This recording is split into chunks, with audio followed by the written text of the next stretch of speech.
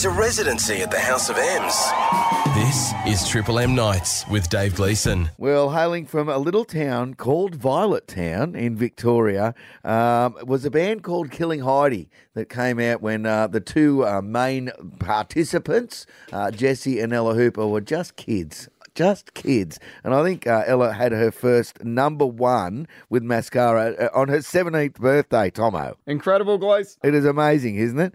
And first woman ever to win the APRA Songwriter of the Year. So many accolades. And here she is right now joining us. Ella Hooper, welcome to the show. Oh, thanks for the big intro. No worries. How you been?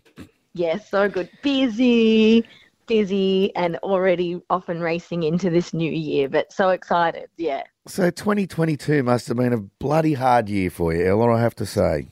It was insane, Dave. It was a really, really mixed bag because, yeah, huge changes for me, but also lots of, huge tours to do and records to make. And, yeah, I feel like I've been almost in a bit of a trance for 2022, so I think I'm just coming out of it now.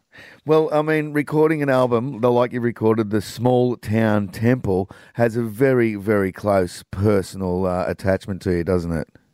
Yeah, it does. It's kind of a bit of a love letter to my parents who passed away early last year.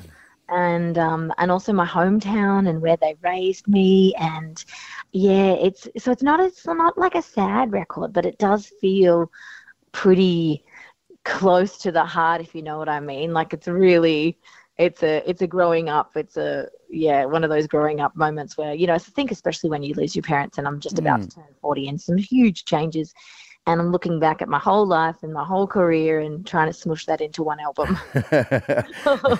Now, you are a small town girl, and no matter where you go and where you find yourself, whether it be Melbourne or Sydney or whatever, you'll always be a small town girl. That's kind of the thing about this record, isn't it? Yeah, absolutely. You can't take it. When I say you can take the girl out of the country, but you can't take the country out of the girl. And I kind of like that. I feel like that's part of the secret to my sort of whatever I can call success is that I feel grounded when I'm sort of in the regions and in the country, and I love the city too, but like that's my job. I have to go and play in the city all the time. When I can, I like to unplug. I like to get in the bush. I like to get creative, and so I'm just so lucky that I come from that. So it's always easy access for me. I love the quote that you have here in your press release, and it's talks about hitting the road, being the light at the end of the tunnel. Yeah. Oh yeah. It's been a big process. I mean, especially because I started writing this album in COVID, like in 2020, and I was living at home with Mum when she was still alive, and it was a really good thing to do because obviously those were my sort of last 2 years with her, and spent heaps of time with family, wrote, but it was so weird not touring, like, just suddenly the huge change that everyone was going through in COVID and writing all throughout 2020, 2021, finally getting the restrictions eased so I could start making the record in 2021. And that's also when all the sort of shit went down with my parents, so I ended up, dying. So it's been just a weird, wild, full-on ride. So, and of course, getting out there and performing it, that's the cream on top, isn't it? That is where I'm going to sort of spread my wings and let go of all that. I'm just not going to forget about any of those experiences. But getting on the road and playing it live, you know how it is. It feels like almost like the finishing touch and the closing of a cycle. But that's just when everyone else just gets to know it. They're just like, oh, I think I like this song. And you're like, I have had this in my mind for 3 years and now I need to share it and offload it. Now, tell us a little bit about is there a different process for writing Killing Heidi songs as to writing your own Ella Hooper songs? Yeah, definitely. Because, number one, Jess isn't there. So it's kind of much more of a solo pursuit. And I just strum around and write things down in my diary. I've been trying to keep a dream journal and doing like pages and pages of automatic writing in the morning when I wake up and trying to get those creative juices flowing. I did have a little bit of collaboration actually again during COVID, and I was going a bit stir crazy in Violettown, I got on the Zoom and I hit up some friends in Nashville to do some co-writes with me, and just to sort of feel like I was still in touch with the rest of the world, because I love the States, I love America, and I would say that this music is kind of Americana.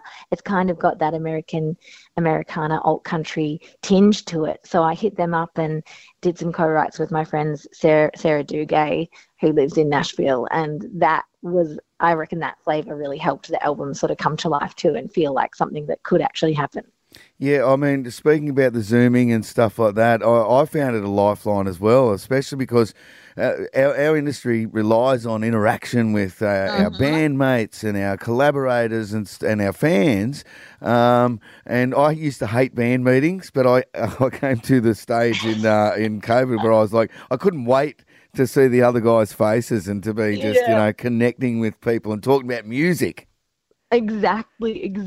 So we kind of take it for granted how often we get to do that and talk music till the cows come home. But when it's taken away, you're like, I need to see them. Like, that's so funny that you did more band meetings in COVID than you did without them. Yeah, that's right. Classic. Absolutely. Yep. Now you're embarking on a great looking tour. You're going to some beautiful places, Brunswick Heads, Cronulla you're doing.